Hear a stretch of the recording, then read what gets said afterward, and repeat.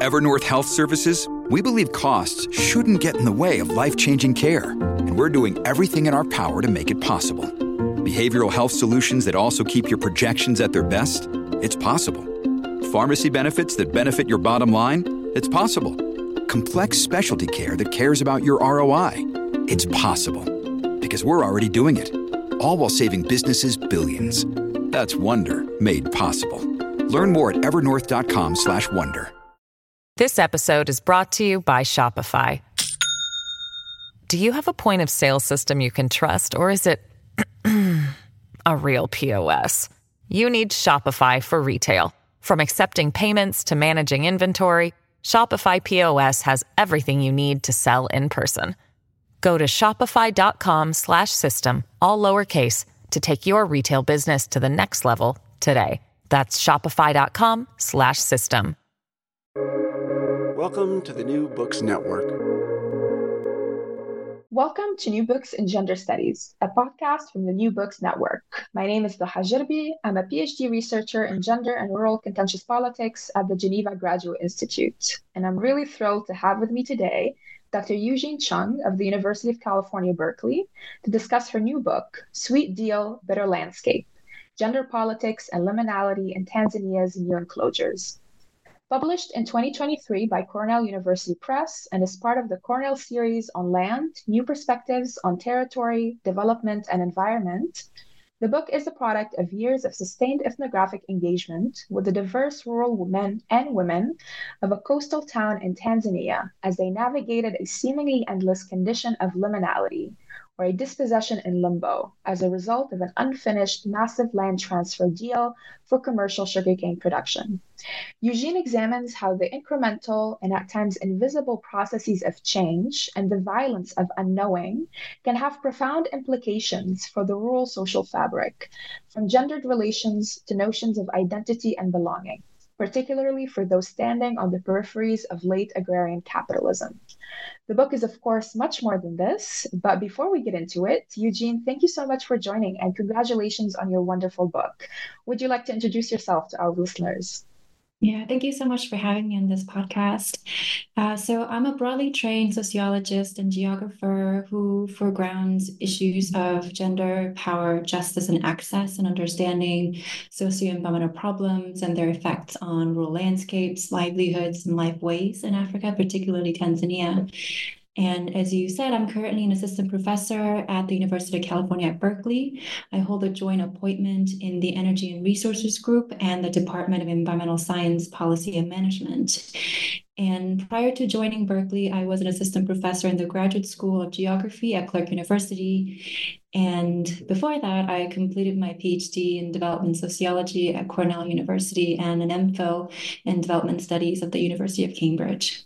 Thank you, Youjin. I want to start us off, maybe paradoxically, with the very last sentence of your book, which I thought was really poignant and a powerful note to end on.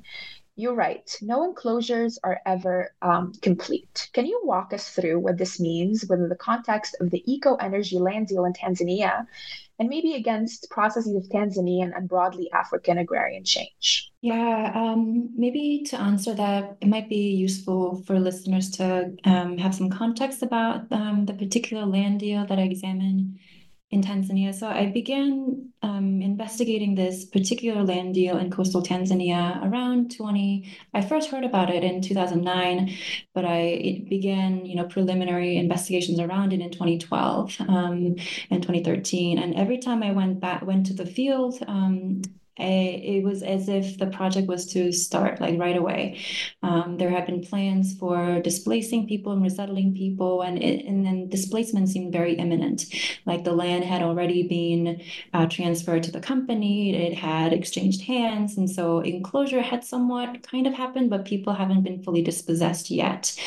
But every time I returned, a year after year, people were still on the land. They hadn't been fully dispossessed yet. And that really got me into thinking, okay, so what are the ways in which what are the forces that are prohibiting this land deal from moving forward? Because as scholars in agrarian studies, we have this understanding that, okay, the classic agrarian question being, how and in what ways capital takes hold of agriculture in the countryside? And it's not actually a very simple process. And it got me thinking about the reverse question. So how and in what ways is capital enabled to hold and seize the countryside? And that got me into looking into the more historical relations in which these land deals come into being, and how the role of history and the legacies of prior land enclosures and the complexities and ambiguities in land tenure, especially that prohibit certain kinds of land deals from moving forward. So that kind of is what the last sentence of the book, I guess, is referring to, in terms of no land deal has ever been complete since the colonial times to the present. And so it's almost no surprise that this land deal did not go through the way it did. Yeah, I mean, one thing that I really loved about the book is this constant tension between people's understanding of the land deal, and the contested notion of it being unfinished. You say that defining the land deal as a quote unquote failure would not do proper justice to the fact that the people on the ground, the people that were most touched by it, did not think of it or experience it in that manner, even if the state discourse and the media were sort of quick to categorize it as such. Yeah, so I thought a lot about that, because a lot of times in the land grabbing literatures, the Land Matrix, which is a global observatory that collects all this data on transnational land deals since 2000s, and they've tended to categorize deals into concluded deals, intended land deals, meaning deals that are under negotiation, or failed land, just kind of three categories to understand contemporary land deals. And I mean, as you said, as I talk about in the book, the media and outsiders and observers and critics were quite quick to talk about this particular land deal as a failure. And I was kind of brushing up against this classification that external outsider observers were saying, and the people's lived realities on the ground. And, despite the project's ostensible failure, people were still living under the shadow of the project, under the surveillance of paramilitary forces the company and the district government had deployed to secure the project site boundaries. People were still restricted from growing permanent crops or making improvements on the land and to their homes. They experienced their crops being uprooted, houses being burned, farm tools being stolen and destroyed, and reports of physical violence and confrontation with the paramilitary abounded. And so, in living in this militarized, masculinized, repressive, in-between landscape, people, individuals, and families were forced to renegotiate their survival strategies, again, despite the news of projects' ostensible failure. And the concept that I talk about in the book, Liminality, really came from the ways that people were describing their state of being and their condition. As I talk about in the book, people were describing their situation with phrases like, living with one foot in, one foot out, being stuck in between brackets and parentheses, or being squeezed in between. This kind of in-betweenness, embodied sense of in-betweenness, very much pervasive throughout the entirety of my fieldwork. And I wanted to honor those experiences and be able to explain, not to categorize this as a failure per se, but what happens if we think about it in terms of liminality, some kind of a living, embodied experience of being in between, where life is characterized by, both profound and quotidian uncertainty. And I do believe that, choosing to think with liminality is really more than a matter of semantics or theory building, because it is really reflective of what people were experiencing and conveying to me through the course of research. And I think also with the word failure and describing land use as failure can be quite effective in terms of, giving this polemical punch to global land deals. But at the same time, there's a sense of absence or obsolescence, collapse or closure that this word failure implies. Whereas working with liminality, with this Latin root absolute, meaning threshold, leaves room for openness, ambiguity, contingency, surprise, and possibility of politics. So it was very much of a heuristic concept that helped guide my research and the writing of the book itself. That's wonderful. And one of the many things that resonated with me while I was reading the book and as you're describing it now is that oftentimes these ambiguous processes are dismissed as noise and not really sort of dignified or given the analytical weight that they should be given. I really what you said earlier about your interlocutors describing their condition as living in parentheses. That's such a powerful description of of their situation, and it brings me back to this idea and what you're describing now as this in situ displacement, this experience of slow violence in which people remain in place, but their access to resources are diminished, and their sense of self and belonging is increasing with massive repercussions on their livelihoods. What I'm really curious about is how these forms of violence intersect with the more brute force of paramilitary violence. And I understand from the book that the very idea of paramilitary violence is itself contested in the eyes of the state and local government.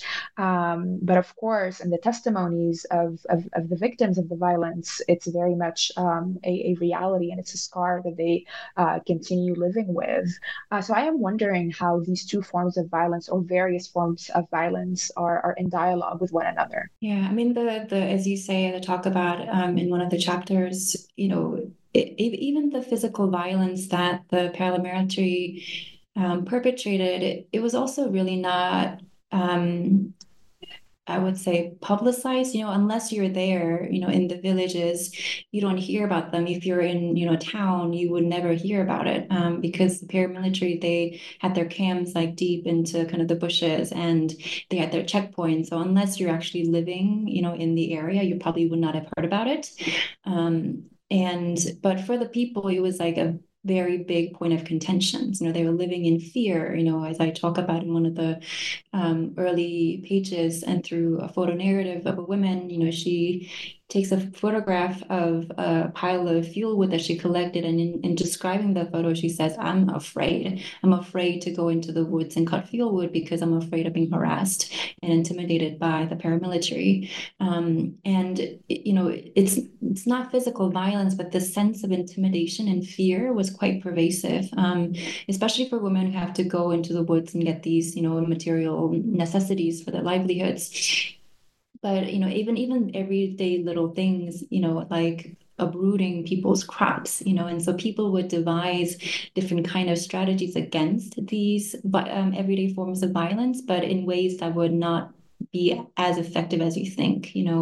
So for instance, people might try to subvert the paramilitary surveillance and monitoring uprooting of crops by doing the farming at night, in a guerrilla farming kind of style. But as nature does its work, crops, when you sow a seed, it pops up, so you can't actually escape the kind of violence that you might expect from the paramilitary. And the other kinds of little, invisible acts of violence, and then in this case, I think it really also manifests through the ways in which people had to negotiate their household relations. So as the both physical and intimidation of these threats of violence increase, many households had to negotiate, okay, who's going to stay behind and who's going to go? Because of the masculinized landscape, became quite dangerous for women and children to stay. There were also fears that some women might, be forced to sell their bodies to the paramilitary, and this fear is that, families wouldn't want that for their girls and children. And so the women and the girls and children would leave, whereas the men would stay. And that also creates different kinds of social and gender relations on the ground. I don't know if that gets at your question.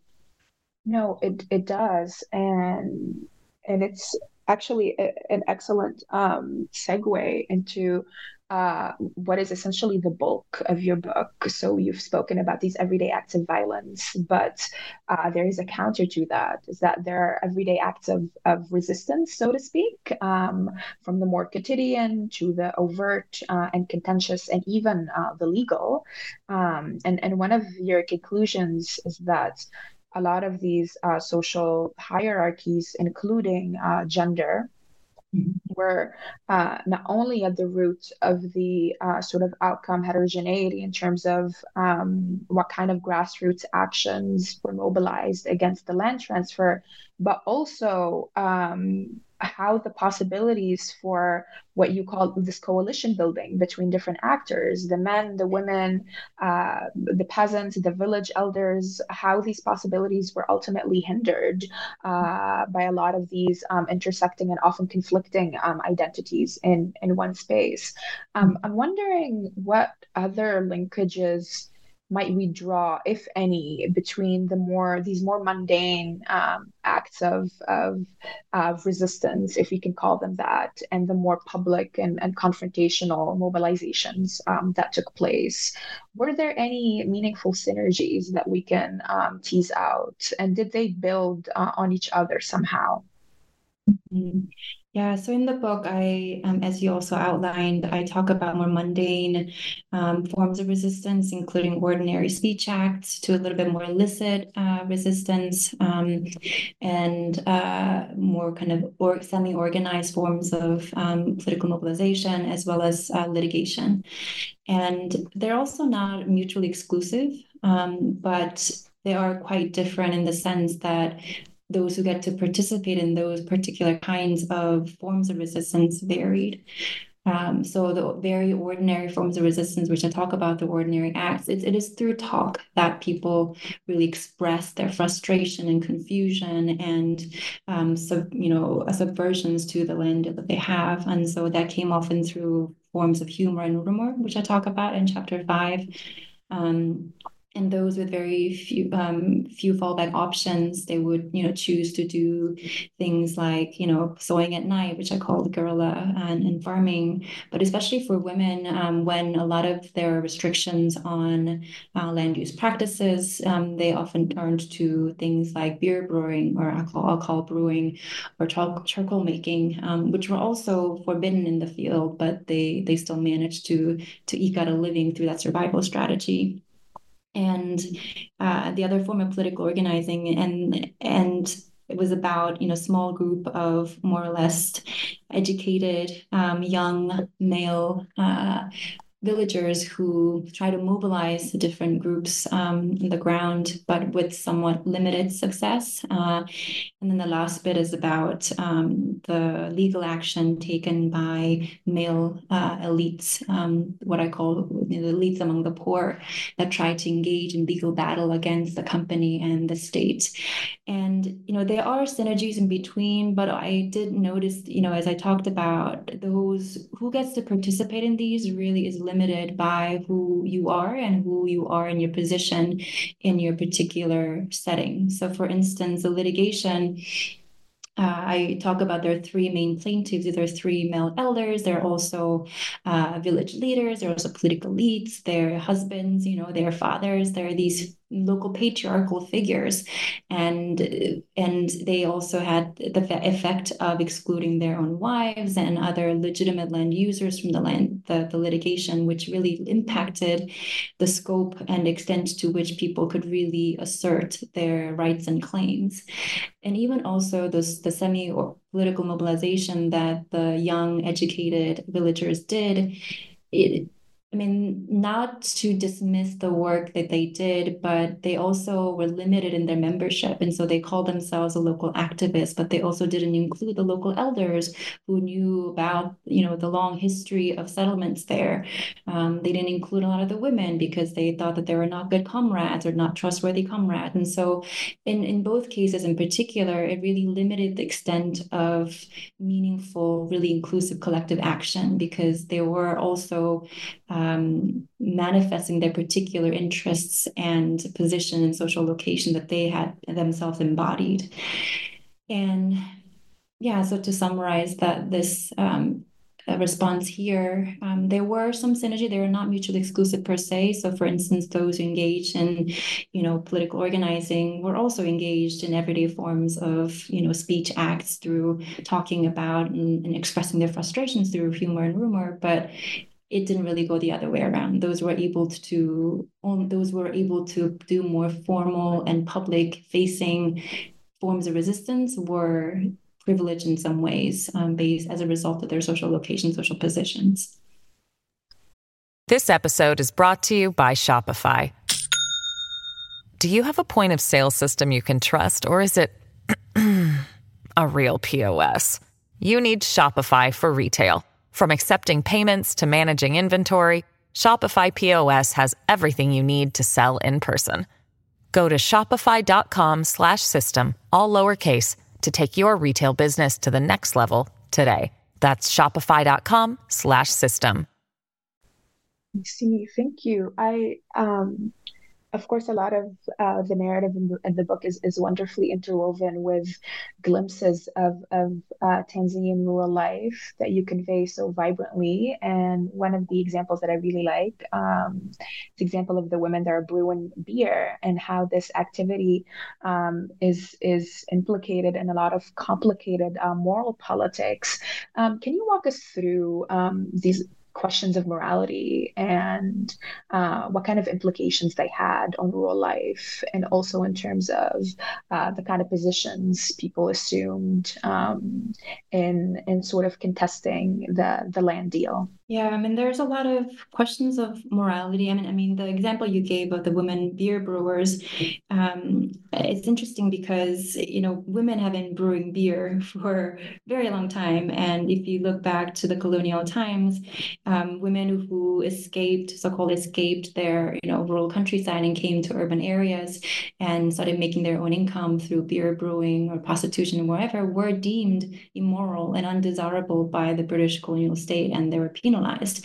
And so this idea that this kind of survival strategy for women, everyday survival strategy for women, were often portrayed as immoral, and that was kind of the similarly prohibitive act in this particular setting here in Bagamoyo and coastal Tanzania too. And there are also questions around morality in terms of what is land supposed to serve, and what does it mean to be a rural citizen? What is a moral right of the state to leave the rural residents, peasants, without land, with unprotected from state protection? And oftentimes when people, referred to their access to land, especially around the political mobilizing, there's a lot of sense that, okay, in the socialist period, land meant agrarian citizenship. Like your citizenship is expressed through your possession of land and land access use. And so people have this certain idea that it's interesting the way connecting ideas about morality and connecting it to kind of the colonial understanding and socialist understanding, and how those understandings also permeate into the present and reappear and often manifest in slightly different ways than it had in the past. Yeah, alongside the beer brewers, there is also another category of women that exists on the fringes of so-called orthodox womanhood, and these are what you call the women without men, who were ultimately counted. Can you tell us what that means within the context of the land deal? Sure. Yeah. So in the early days of this land deal, one of the first planning exercises that the government and the company did was to count how many people on their land, how many, what does their property look like, what does their house look like, and that is done so as to figure out how much compensation people, deserve, so to speak.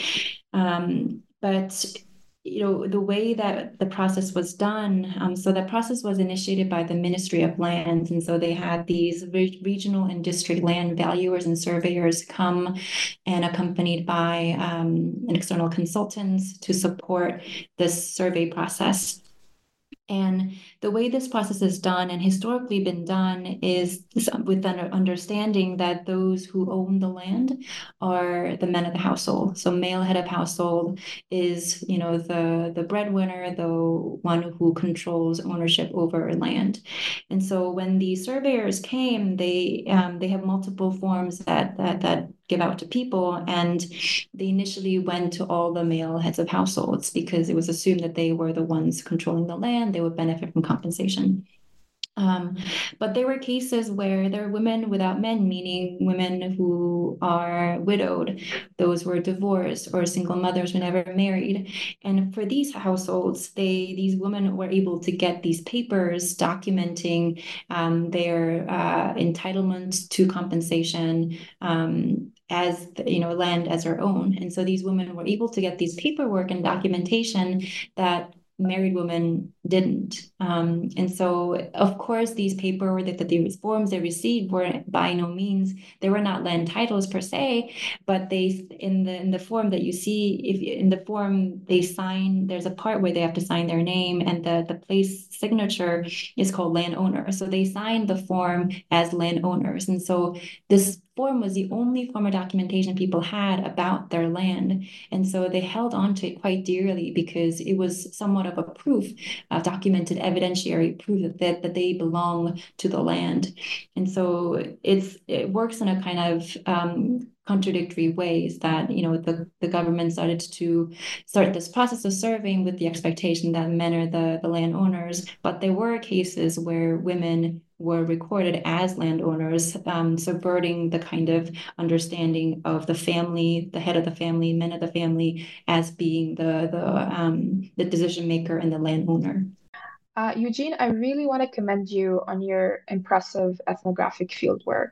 The level of care and commitment it went into it really shines through the pages of the book, and I think it's something all ethnographers and aspiring ethnographers should aspire towards, myself included. Can you tell us a little bit about how you negotiated a lot of the access that was indispensable to forming this book? And in the book, you discuss how your different identities and positionalities shaped the spaces that you were able to access. And hailing from your background, you're able to penetrate what you call masculine coded spaces. Among other advantages. And the very rich narrative that you include in the book hints at the trust bonds that you were able to establish with your research participants. Can you tell us a little bit about the processes of relationship building and relationship forming that were, I assume, undoubtedly integral to bringing this book into fruition? Yeah, thank you for that question and for your kind words about the ethnography. So I should say, before I began research for this book, before my career in academia, I worked as a development practitioner at an international development NGO called ActionAid. And this was around 2010. And it was at a time when the organization, along with many other social movements around the world, were trying to devise campaigns against global land grabbing. And so I had been active in that space, and I had colleagues in ActionAid Tanzania working on these issues. And so the very first time I came to this particular field site and this particular site where this land was supposed to be situated, my initial entry was through my colleagues at ActionAid Tanzania. And it wasn't an area that ActionAid Tanzania had initially worked, but they had visited the site before to collect some baseline information towards the global campaigning. And so that was my initial entry. But in general, in the area of the study, there are not that many NGOs or civil society organizations or outsiders coming in and out. I mean, there are outsiders coming in and out as kind of investors or tourists, but not as researchers per se. But having kind of that activist background and having colleagues on the ground to give me initial access was very helpful. But the initial access was only limited to kind of the southern part of the so-called field site. And so over the years, I had to spend a lot of time getting to know the village leaders and elders and key informants. And be able to spend time with them and to be able to build trust, and requested them to refer me, introduce me to others and across the project site. So the project site is like 20 over 20,000 hectares and many different settlements. And so it really took time to build relationship in one side, one kind of settlement, and use that relations that I've built and the connections that I've made there to build relationship with the next. And so it was a very much of a multi-year process. And I think also the tenacity and kind of the persistence of returning every time and staying for a long period of time. And so the work involved 18 months of field work. And so staying there, staying put and coming back. And I think that played a big role in making people feel comfortable that I'm not just popping in and out, but I'm staying and trying to learn about their life. I'm there reading with them. I'm cooking with them, and things that they probably didn't expect an outsider coming in to do with them. That's really wonderful, and as I said, it really shows through how you weave your analysis with the wonderful, though most of the time painful, glimpses of Tanzania rural life. The ethnographic vignettes, both textual and visual, are really powerful. And you discuss how the sharing of photos and maps came in handy for facilitating discussions and interviews. Can us readers also interpret this and the other participatory methods that you've leveraged as also a mechanism of knowledge co-production between your research participants and yourself, perhaps in the same way as they, as you say, were also co-producers of the landscape through their everyday acts of presence? Yeah, absolutely. I think the participatory methods that I use, including participatory photography, or also known as photo voice, or oral history workshops, or seasonal calendars, all the things that I did, they're basically the holders of knowledge, right? I'm there to understand them and document them, and to preserve them in the ways that it is useful for them, and also for people understanding the context in which these land deals unfold. So they're very much, again, the holders of knowledge, and I was there to really to understand their thought process and their perspectives and experiences. And I initially got interested in photo voice. Also, prior to my career in academia, I worked at an organization called Photo Voice, which was essentially using photography as a means for positive social change, so trying to understand perspectives and experiences of more marginalized communities through visual medium. And so I had worked with participatory photography with groups like the visually impaired or hard of hearing, or sexually assaulted youth in the UK, but also with street children in Afghanistan and the Dalits in India. So I've had prior experience in the power of photography and photo narratives and storytelling, and I wanted to really bring that here. But initially, it wasn't part of my research toolkit because not every context is amenable to using this kind of method. But it soon became quite clear that it might be necessary. So in my initial interviews, people were always eager to take me to show things. So we would do kind of sit down interviews in their house, but they would say, "Oh, let's go. Let me show you where this old mango tree, where this old school used to be." So there was a lot of visual element that was embedded in the kind of sedentary interviews I used to do. And so it was one of the ways that I realized, okay, maybe there might be something important to be gained by having a visual element. And the process of this participatory photography can go in many different ways. It has a life of its own. And was using digital cameras. Previous in my other projects, I've used disposable cameras where you were limited by set of frames. But the beauty, I guess, the fun of digital camera is that you can take how many photos.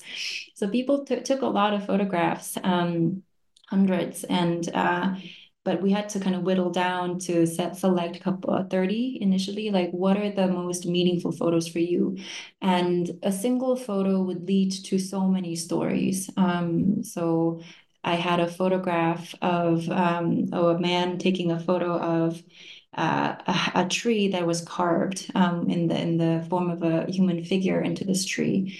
And I didn't know what he was going to say about the photo. I didn't know the context of the photo. And he was saying that that photo is really important to him because it indicates the tree that marks the boundary of his farm. And people, when they come to see his farm, and they know that land is his because of this, tree carving. And then he went on to talk about when the carving came to be and what kind of tree that is, and all this kind of stories that I hadn't considered, which gave me better insight into the history, the textual, kind of the cultural aspects of everyday life, that would not have been possible in more sedentary sit-down kinds of interviews.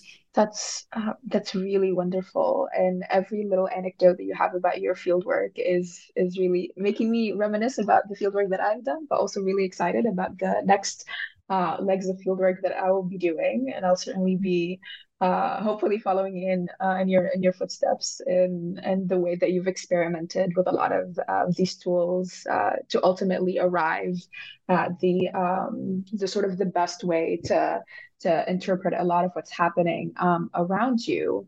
And on the topic of interpretation, there's a brief passage in your book that I thought was really interesting.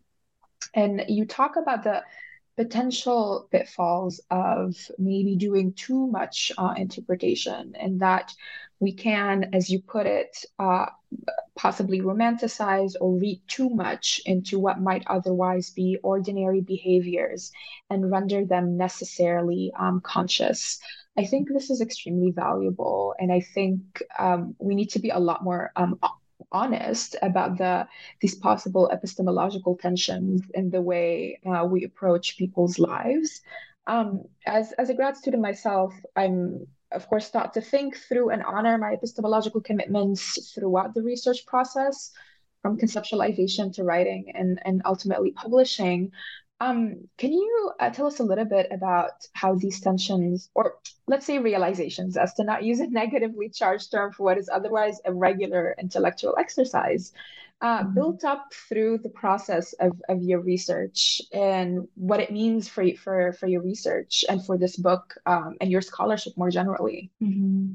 Yeah, this notion of interpretation, it was something that I grappled with throughout my research, and I think for any critical scholars that is does justice-oriented, justice-centered work, really want to see kind of this, even in like, agrarian studies and political ecology and gender studies, we want to see like this grassroots transformation, resistance that subverts dominant power relations, and you hope to see that.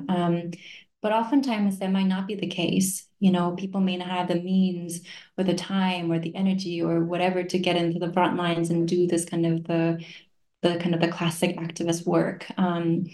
And as I talk about in the book, and as other scholars have also written about, much of what counts as resistance is sometimes adaptation, right? They're adapting, coping with the kind of situations that they've found themselves in through everyday or maybe more mundane, quotidian ways. And I think that also came up in the case of the litigation that the elders engaged in, because other observers, often looking at that legal suit that these villagers brought, they were like, okay, this is like a very important case because these are powerless people bringing this, legal case against powerful actors.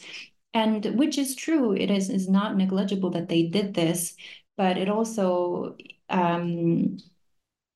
conceal the kind of power dynamics that goes into who gets to participate in these legal actions and who gets left out and who is sponsoring them and what kind of stories get told and what kind of stories do not to get told in the courtroom.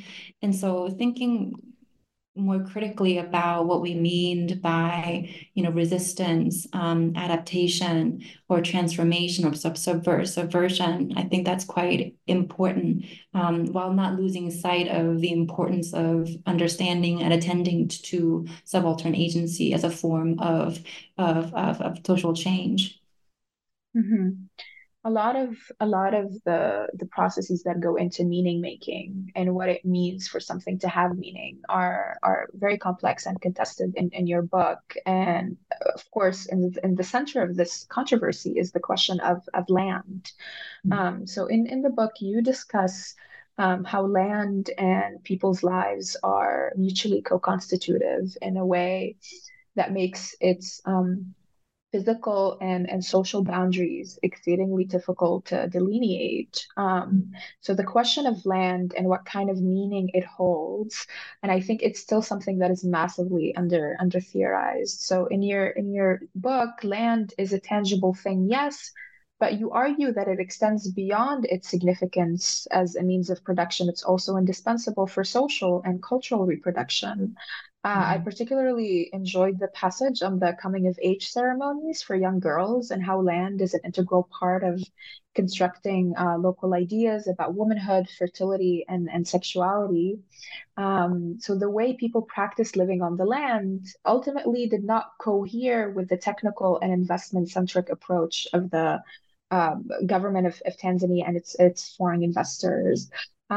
In what other ways was land illegible to the eco energy project?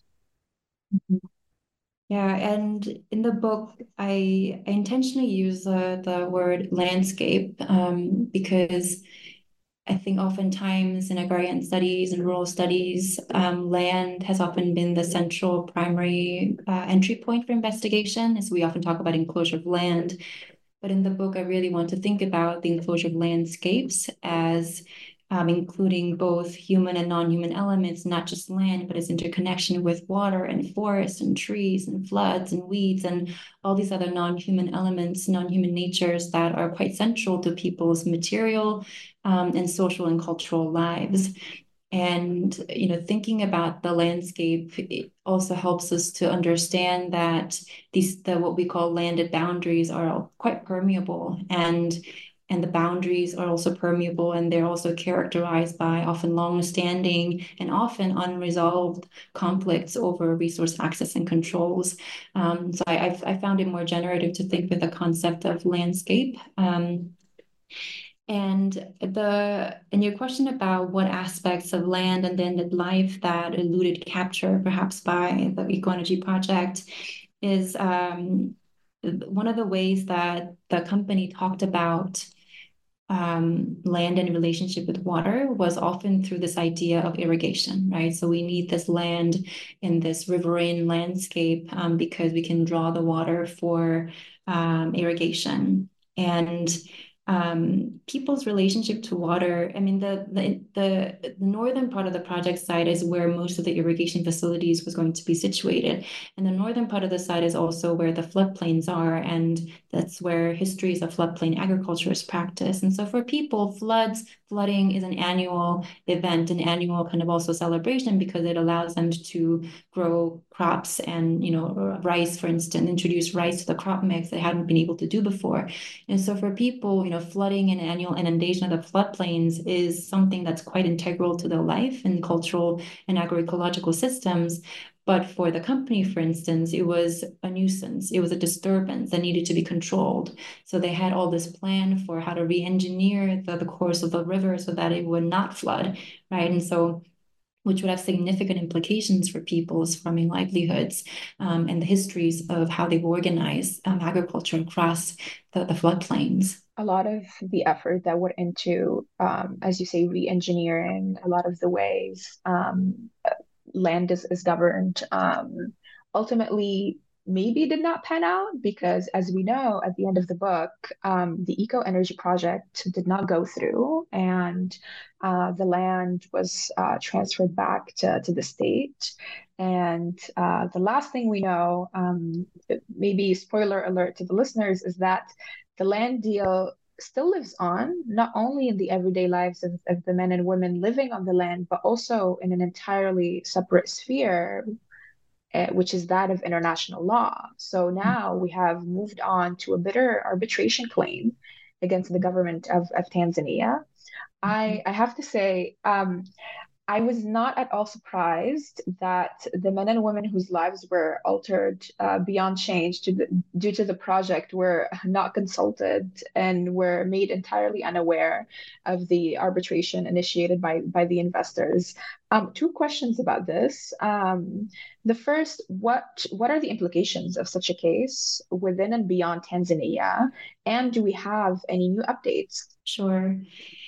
Right. So, the land deal initiated back in 2006. The government canceled the land deal in 2016, which led to the investor taking the case and filing a arbitration case with the International Center for Settlements of Investment Disputes, which is housed within the World Bank. And the way that ICSID and international arbitration operates is based on bilateral investment treaties. So Tanzania and Sweden, the place of origin of the investor, they have bilateral investment treaties, and the investor was ultimately arguing that the government's decision to revoke their land title goes against the bilateral investment treaty between United Republic of Tanzania and the Kingdom of Sweden. And by nature, the international arbitration is essentially a dispute settlement mechanism between the state and the foreign investor. And so there is absolutely no room for local communities to be involved. But the way that it was interesting, they do talk about it in the book. I first learned about the arbitration case because I had received an email from the corporate executive saying, hey, like, we're doing this. I want you to read this white paper that we wrote about it. And in the email exchange, he was saying, I had asked a question about to the extent that people are involved, and he said, well, we're doing this for the benefit of the people, so that my interpretation is that so that this doesn't happen again in the future and that people will benefit for a project like this in the future through, employment or compensation for land loss and etc. But it is not required, nor is it, I don't know if I doubt that investors, if they are compensated for, or if they win the arbitration case, that would in some ways distribute that compensation award to the local community. So it's a system that is fundamentally flawed and really biased towards global investors. And only the investors who have the means and power and the finances and the connections can actually bring such cases to the International Arbitration Center. So it's a fundamentally flawed system, and others have also written about this. And what was interesting is this was, I think, one of the first arbitration cases against the Tanzanian government. That is arbitration case brought by an investor that had been wrapped up in the global land grabbing debate. And since this arbitration, the government had changed its national laws to prevent foreign investors to resorting to arbitration because it is very costly for the Tanzanian government. It's upwards of millions of dollars invested in this thing. And this means that when governments spend millions of dollars to respond to these kind of cases, that's the kind of money that would benefit people, right? If that money could be going into social protection, welfare programs, more investment in small scale farming, that kind of investment is lost because the government now has to use that money to fight the investor in this international arbitration center. So it's structurally unequal in so many ways. Yeah, and I'm really curious if you had a conversation with your interlocutors at some point recently or after the news about the arbitration came out. How do they feel about this? Are they feeling ambivalent? Are they siding with one party or the other? Is there some consensus? It was more, I went back last year actually, and there's a sense of resignation. They were like, oh, of course, it's a sense of I have it in the book. There's a refrain that people often talked about in the States to the socialist era too, the refrain of, oh, the government is government. And it's like no surprise that the government would, do its own thing and leave us out. So there was a sense of, I don't think they were as an element of, there was a little bit of element of surprise, but it wasn't that people weren't not entirely surprised. That's what I want to say, that I think people were so oppressed, so used to being oppressed and so used to being marginalized that it was like, oh, it's another manifestations of us being excluded and abandoned by the state. Youjin, thank you so, so much for speaking with me about your book, Sweet Deal, Bitter Landscape, Gender Politics and Liminality in Tanzania's New Enclosures. Correct me if I'm wrong, but the book is open access, right?